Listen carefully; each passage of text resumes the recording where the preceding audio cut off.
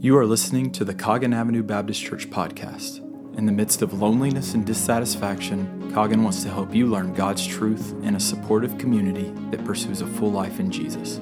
If you want more information about us, you can visit us online at www.cogginchurch.org. It's been a great week coming off the Easter weekend, cross service, and just God moved mightily in that. And this morning we already had a baptism and such great worship, and you're here. So praise God for you.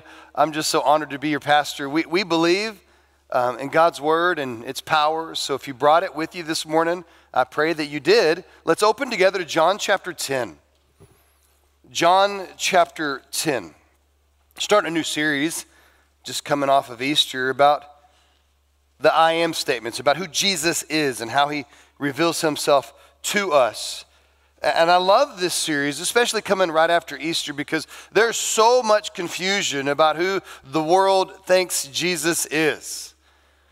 So often we make Jesus into the Savior that we want him to be. This can happen on a large scale, collectively, like a nation, or it can happen on a micro scale in your own heart.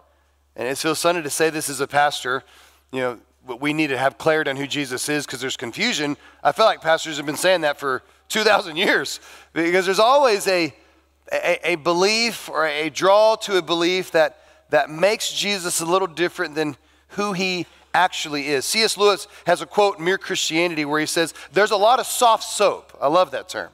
Soft soap about Jesus and God today.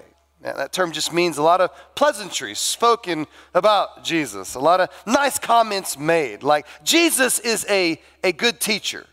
Well, that sounds good. Jesus is a good teacher. Makes me feel good to say it. But then we don't believe anything that he says. There's people that say, Jesus is a good example, and that feels good to say. Yeah, be like Jesus. But we don't do anything that he does. People want Jesus to be this politically correct, tolerant, not offend anybody, nice guy that everybody can like. That's just not who Jesus is going to be if you're going to believe the Jesus of the Bible. Don't hear me wrong. Understand me. Jesus is a good teacher. More than that, he's the best teacher. Jesus is a good example. He's the perfect example for us to follow. But he's also convicting and challenging and dangerous.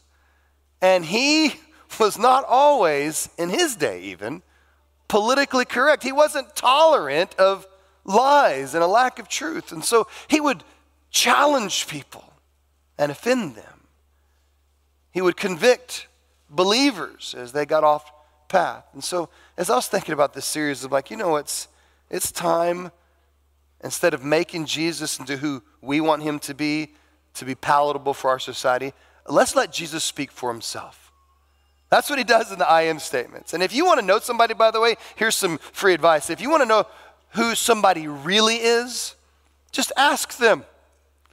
Let them speak for themselves. Let their actions show you who they really are.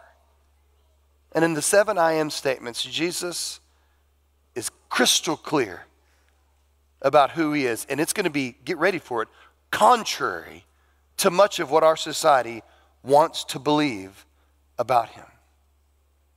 2 words, I am, tell us who Jesus is. And to understand the power behind the I am statements, there's 7 of them in the Gospel of John we're going to dive into. Before we jump into John 10, I want us to back up a couple chapters to John chapter 8. So if you have your Bibles, just turn there quickly, and I'm going to kind of just lightning fast go through that chapter. Jesus is doing in John 8 what he's doing all the time. He's interacting with Jewish leadership because he upset the leadership structure or the religious structure of the day, and they want to know who he is. Questions like, who do you think you are? And he's like, I'll tell you who I am. I'm God's son. I'm sent by the Father to do his will. In fact, Jesus tells these Pharisees and Jewish leaders in John chapter 8, if you would have known my Father, you would have known me. Why? Because he sent me. And they're like, you talking crazy? So they start going back and forth to Jesus and really challenging his thoughts about who he says he is. And they go in there like, well, you know what? Well, God's our father because Abraham's our father. So they try to claim they have the right stock or the right family lineage. And Jesus even challenges them on that. He's like, no, if let's say you say Abraham's your father, but you don't do what Abraham did. You don't even follow the law. And if Abraham was truly your father, you would know me. He tells him in John chapter 8, because he rejoiced to see my day and saw it and was glad. I'm like, you definitely crazy. Now you must be possessed by a demon. He goes, no, I'm not possessed by a demon. I was sent by God to bring honor to his name, and now you dishonor me. And they bring up the fact that you're not even 50 years old yet. They tell him as we move towards the end of John chapter 58. And they were right. He was only in his early 30s. They're like, how can you even know Abraham or say that he knows you and he could see your day? How is that possible? And Jesus says this, the one verse I want to point out to you in John chapter 8, verse 58. He says, truly, truly, I say to you, before Abraham was, meaning before Abraham was born, I am. Kind of a weird way to say it, isn't it? What does that mean? Well, they knew what he meant because they pick up stones to throw at him and kill him. In that moment when Jesus said, before Abraham was born, I am, he was claiming to be one with the Father. He was claiming to be divine. He was claiming to be God in the flesh. And that was blasphemy. And if he was wrong, they absolutely were justified to pick up stones and try to kill him.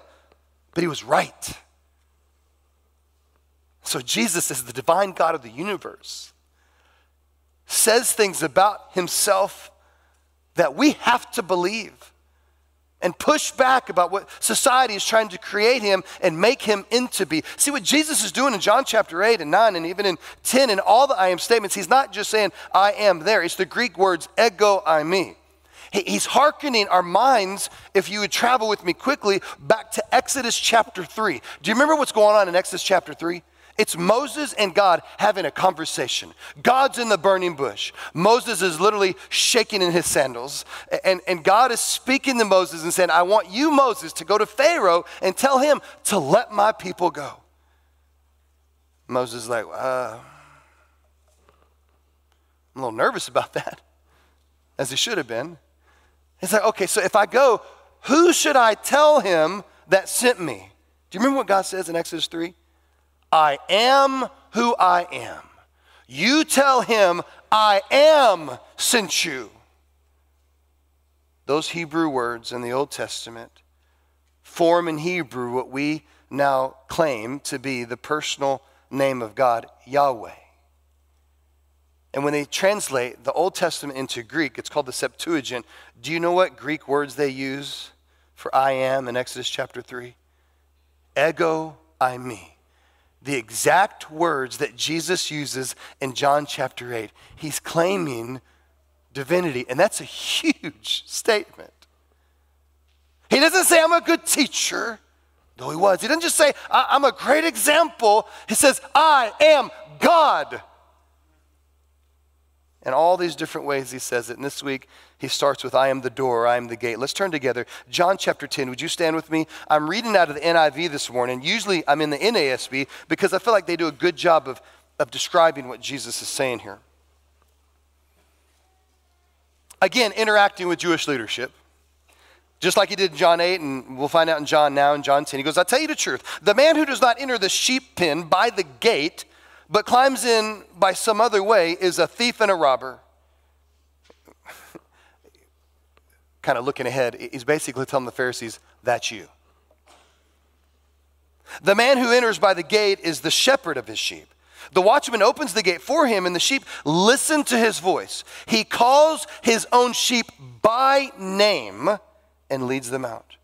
When he has brought out all his own, he goes ahead of them. See, you don't drive sheep 2,000 years ago, you lead sheep. And his sheep follow him because they know his voice. But they'll never follow a stranger. In fact, they'll run from him because they do not recognize a stranger's voice. Jesus in verse 6 uses this figure of speech, but they didn't pick up what he was throwing down. They did not understand what he was telling them. Therefore, Jesus says, let's try it a different way. I say again, I tell you the truth, I am the gate for the sheep. All who ever come before me were thieves and robbers, but the sheep did not listen to them. I am the gate. Whoever enters through me will be saved. He will come in and go out and find pasture. That's a great word. The thief comes only to steal, kill, and destroy. I have come that they may have life abundantly, or may have life and have it to the full. This is God's word. Please be seated. So we see this morning together that Jesus is the gate, and we must enter through him to enjoy not only eternal life, but daily abundance. And he tries to help the Pharisees understand what they're missing in him. And the first thing he tries is to show them that he's this shepherd, and that the reason that they don't follow him as their shepherd because they don't recognize his voice. And it's a beautiful illustration of what just happened in John chapter 9. See, in John chapter 9, I know we're covering a lot of scripture. I encourage you, go back this week and just dissect it yourself. Just read John 8, 9, and 10. It's not going to hurt you. It's going to be great. In John chapter 9, he heals a blind man, been blind from his birth.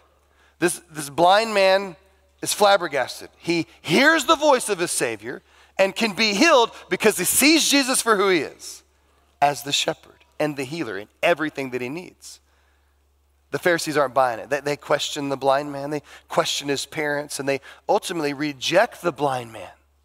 And they reject Jesus. And in John chapter 10, Jesus is just trying to further explain what they missed in John chapter 9. I'm the shepherd, but you don't see it.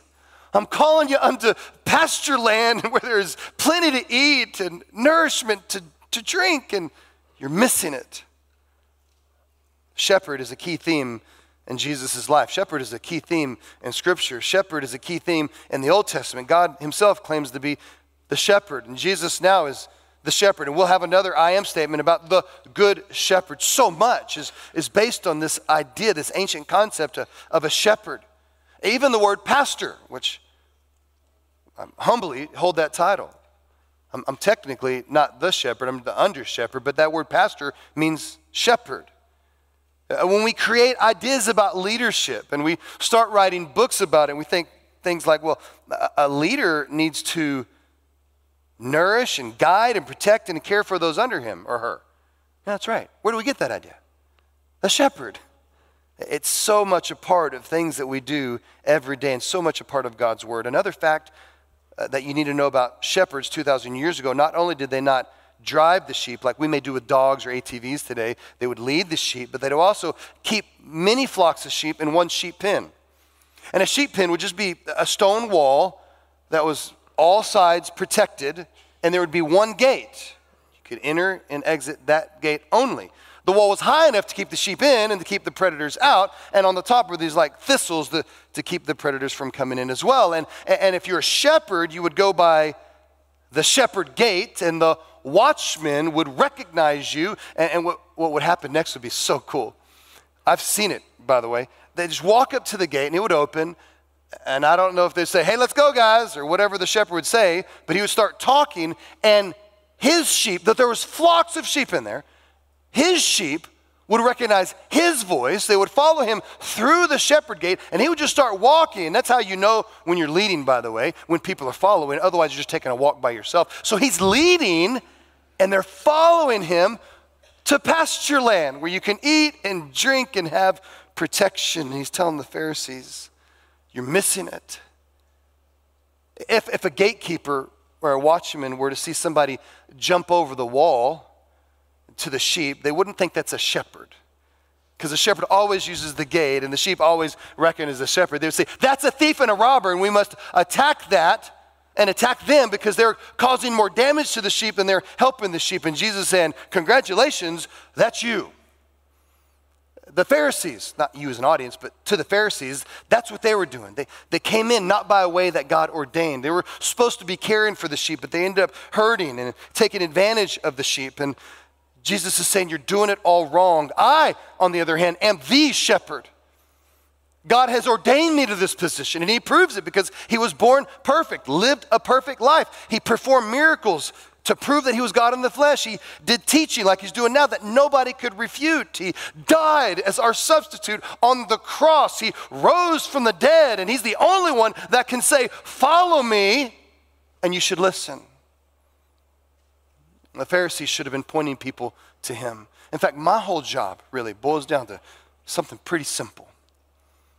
As an under-shepherd of these shepherds, my job is to point you to him, so that you don't follow me unless I'm following him, and where I depart, you follow him. That was the Pharisees' jobs.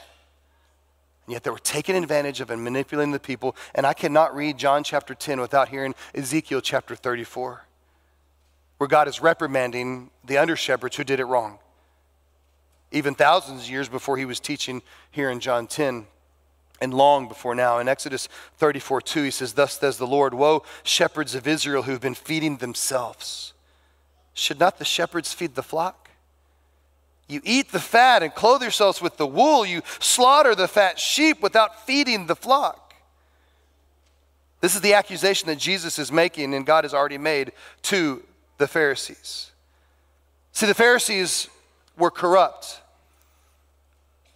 And they benefited off of the abuse of the people. And they neglected things like the finances and pastoral care and theological guidance. They started creating rules on their own.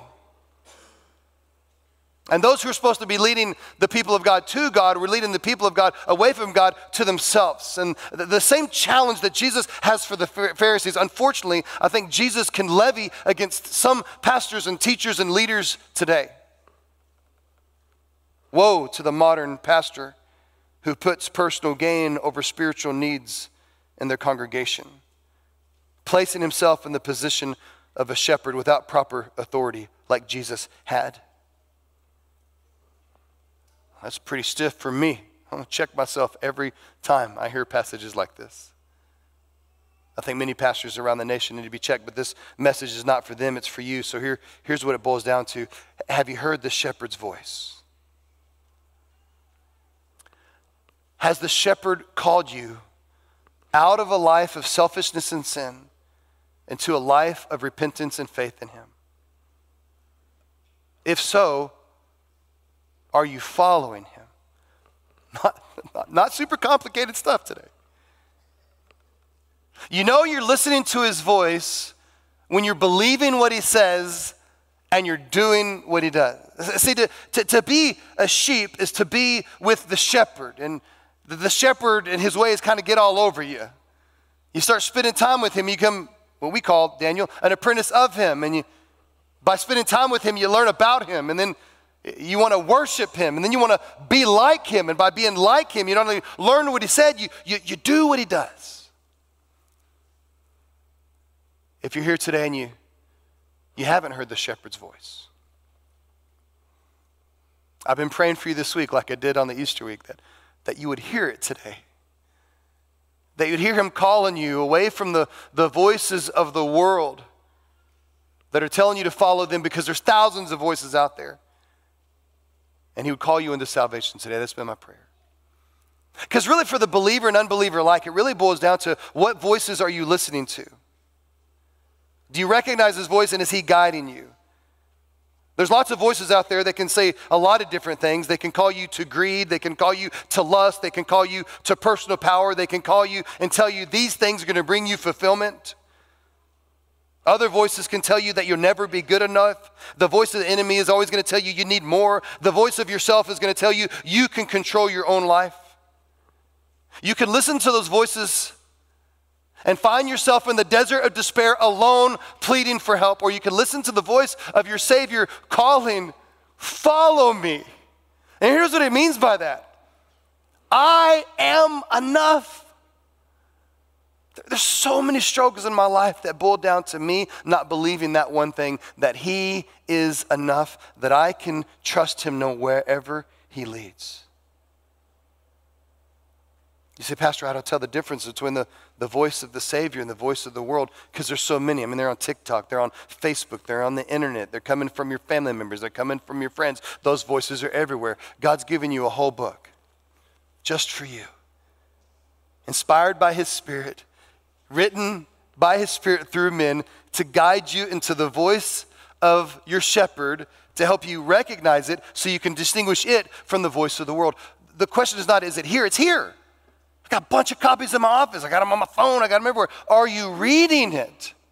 This is the number one way to tell the difference. But I think even with just you and your spirit, there's lots of things you can pick up on. For example, the voice of the enemy is always going to be taking life from you, leaving you down and depressed, where the voice of the Father and the voice of your shepherd is always going to be speaking life into you.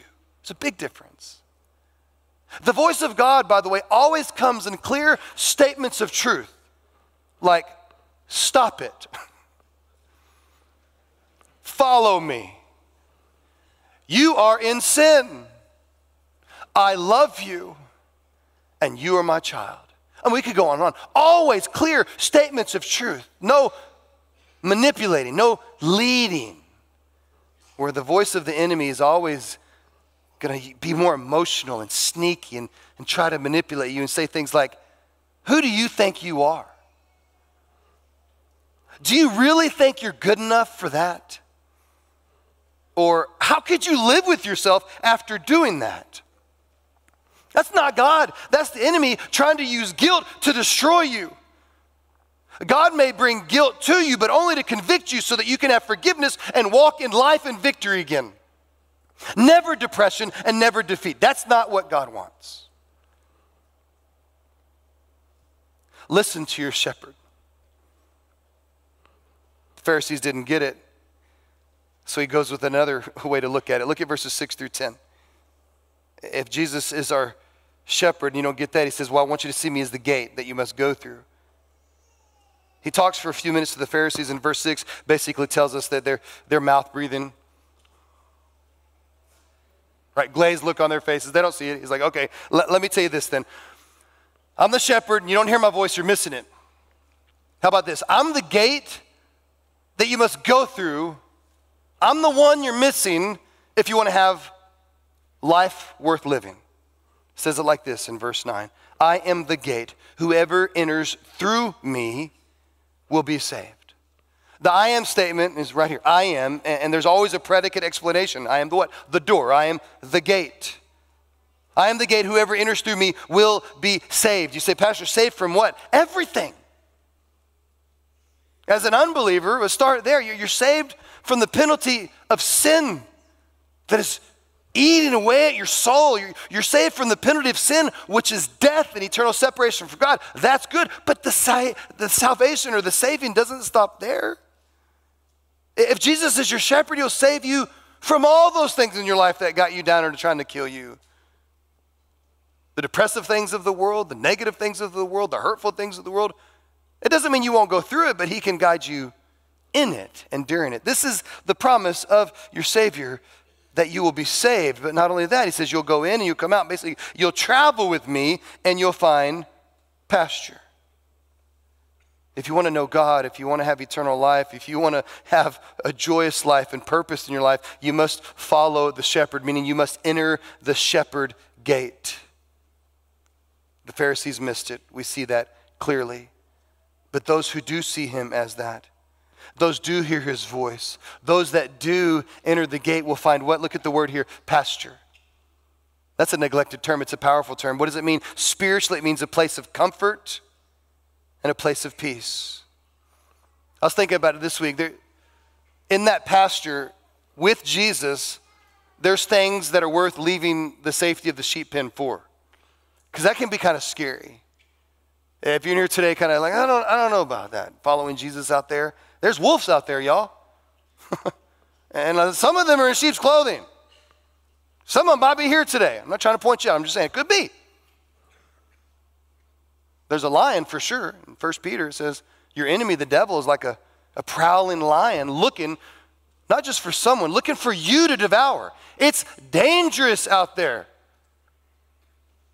You're going to be parched. You're going to be tired. You're going to be weary. You're going to be hungry.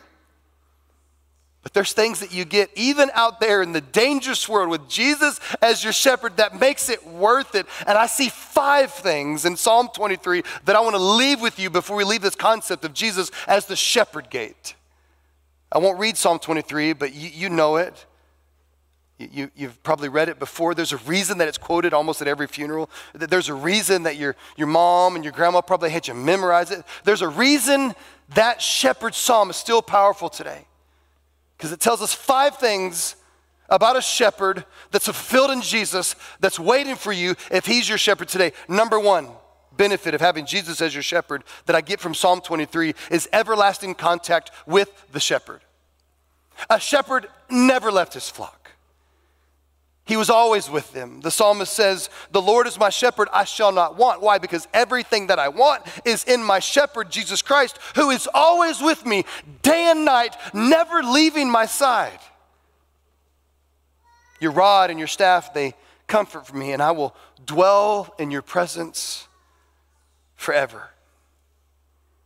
Daily contact is a wonderful benefit of having Jesus as your shepherd. Benefit number 2 is because he's always with you, he'll always guide you, which means you'll always have everlasting guidance from the shepherd. I know so many people out in our world today, believer and unbeliever alike, to be honest, that are aimless, wandering, hopeless, and lost. Not just lost in sin, but I mean like lost, like I don't know where I'm going. That's a human projection on a misunderstanding about who Jesus is. That's a human projection with a misunderstanding about what Scripture is. With Jesus as your shepherd, you will never be lost again. The world may be crazy. Your finances could be up or down. I don't know. Your family may be turning on you, but with Jesus, you always have a guide. What does Jesus say? He says, seek first. That's a guiding term. Seek, it's an action to go after, to look at, to pursue. Seek first the kingdom of God, and all these other things that are distracting you will be taken care of on their own. It's a real benefit to have everlasting guidance from the shepherd. Where will he guide you? Benefit number 3, to provision. Everlasting provision comes from Jesus, your shepherd. The psalmist says there's going to be water to drink and food to eat. The Lord is my shepherd, I shall not want. He will lead me beside those quiet waters. Is that not just the most beautiful picture in your mind of tranquility? The kids aren't crying. My family loves me. My finances are good. However those things you interpret as tranquil, that's the picture. But what's great about this tranquil waters, this quiet waters, that it can happen even when those things are messed up. I'm telling you, having a shepherd is awesome. What about those fields of grass? I used to picture that like it's just a never-ending, St. Augustine or wheat fields, rolling hills, and I just dive in there and just eat till my fill. You ever been to Israel? I have. There are not a lot of those. There is a lot of rocks. Lead me beside those fields of green. What does that look like in Israel? It looks like the shepherd taking the sheep out to a rocky pasture and showing them, here's a tuft of grass that's just enough. Oh, no, here's another tuft of grass, and here's some water. And if you just keep following me, there'll always be enough. Because I know Monday, probably for you, doesn't look like rolling hills of never-ending provision in your life. It probably looks like a rocky, stony, hot pasture in Israel. But with you following your shepherd, Monday, here's a little tuft of grass as you read his word, you spend time in prayer. And on Tuesday, I know a bad thing's happening, but here's what you need for provision. And Wednesday and Thursday and Friday and Saturday and Sunday and all the days of your life, following your shepherd in his word and in prayer, abiding in him, there will always be enough tufts of grass to go around. That's what it means to have everlasting provision. And he'll provide it because he's your shepherd. And if there's always everlasting provision, benefit number 4 means that there's always be everlasting hope. We live in such a hopeless world. Every time I watch the news, and I don't do it very often anymore, there's a financial crisis, and China's trading our dollar, and military and nuclear weapons, and Russia. It's all going to end. But yet the next day it's not. But it's all going to end, but the next day it doesn't. I don't know when it's going to end, but I know this. It doesn't matter what tomorrow holds because I have hope in Jesus, who is my shepherd. That the worst thing that the world can do to you is take your life from you, and there you are, transition to heaven. Even if there's something worse than that you can imagine, you can still have hope in Christ as your shepherd. That's the deal, guys. That's the benefit of giving everything to him. He gives you hope. And finally, we have everlasting life with the shepherd. This is the one that we usually focus on. But instead of it being listed first in Psalm 23, I want you to notice it's the last benefit you'll taste. It's fine to think about everlasting life in heaven with Jesus, but did you know that everlasting life, like I've said before, starts today? Forever is not just then, it's right now. You can live forever with Jesus today. And the things that you probably need to hear more of is that you have everlasting contact and guidance and provision and hope with Jesus as your shepherd. I was in Africa on my first mission trip. I don't know, 15 years ago, long time ago. I remember watching something that I didn't believe until I saw it. I watched this shepherd. I mean, it's like stepping back 2,000 years. There was no vehicles, and it was just how they lived 2,000 years ago. And the shepherd walked into the city square, and he had a shepherd's staff, and he put it down, and he started calling out for the sheep. And all these sheep were in their own individual sheep pens, and it happened because, I saw it. And they all started coming out at the sound of his voice, all the individual homes, and they lined up behind the shepherd because he was going to do what? Guide them. And where did he take them? He did what shepherds do. He guided them to protection and provision. Jesus spiritually is standing here today the same way he stood for 2,000 years. At the center of your life, crying out to you in your own individual homes, come and follow me. I am enough. A simple question. Would you hear the voice of your Savior today and follow him? If you're an unbeliever, that means maybe hearing his voice for the first time. And if the Spirit is moving in your soul, what you need to do today is wrestle with God about it. It may not happen in an instant, or it might. If it needs to happen in an instant, let God do it in a moment. But wrestle with it. Ask the questions. Challenge the scriptures. Talk to the Spirit. Ask a friend and let God bring you to repentance and faith. That's what the shepherd's calling you. You must follow him. Not just say a prayer and have the salvation card you put in your pocket. No, following Jesus, you may confess and repent and believe. That's day one. It's every day the shepherd's got to take you back out to the pasture and show you those patches of grass and give you that water. Know that going into it if you're thinking about making a decision today. It's a lifelong, everyday, dying to yourself journey. That's what Jesus is offering, but I want to tell you, it's worth it. I've been living it a long time, and it's awesome. But as a believer, maybe you're here today and the voice of the Savior's been calling, and like me, I've never aimlessly wandered into sin as a believer. Like, oops, here I am, what happened? I know better than that. So the benefit of being a believer is I hear the Savior's voice. If I'm going to live in sin, I have to ignore the voice and choose sin over him. And I know when I do it every time. It comes from listening to the wrong voice. Maybe you're here today and you've been listening to the wrong voices on social media or your friends or your family members, and it's time to say enough, enough. I hear my Savior say, come and follow me. And you're making a commitment today to follow him, to be with him, to believe him and who he says he is, not what the world says, and to do what he's asked you to do. I love what Sam said today, because as a believer, here's something that he wants you to do.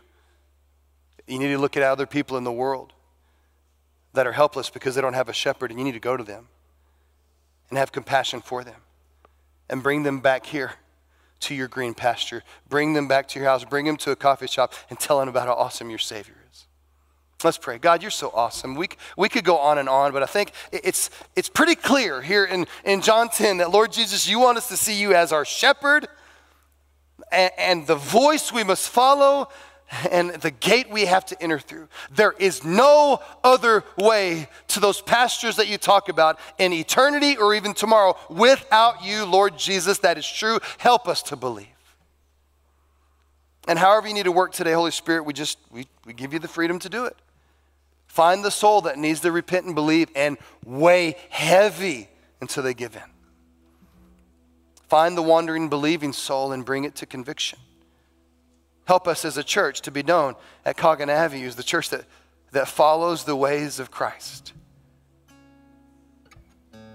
Lord, would you use us as we go out on the rocky pastures of this week, and use us to find other lost sheep that are now where we were, and say, hey, I got this shepherd. He saved me. He provides for me. He's always with me. Would you help us see them in our community and reach out? Oh, we love you, Jesus. Holy Spirit, do your work today. It's in that name, Jesus Christ. Everybody said, amen. Would you stand with me? We hope that you have enjoyed this sermon audio from Coggin Avenue Baptist Church. If you'd like to learn more about us or know what it means to follow Jesus, visit us online at www.cogginchurch.org.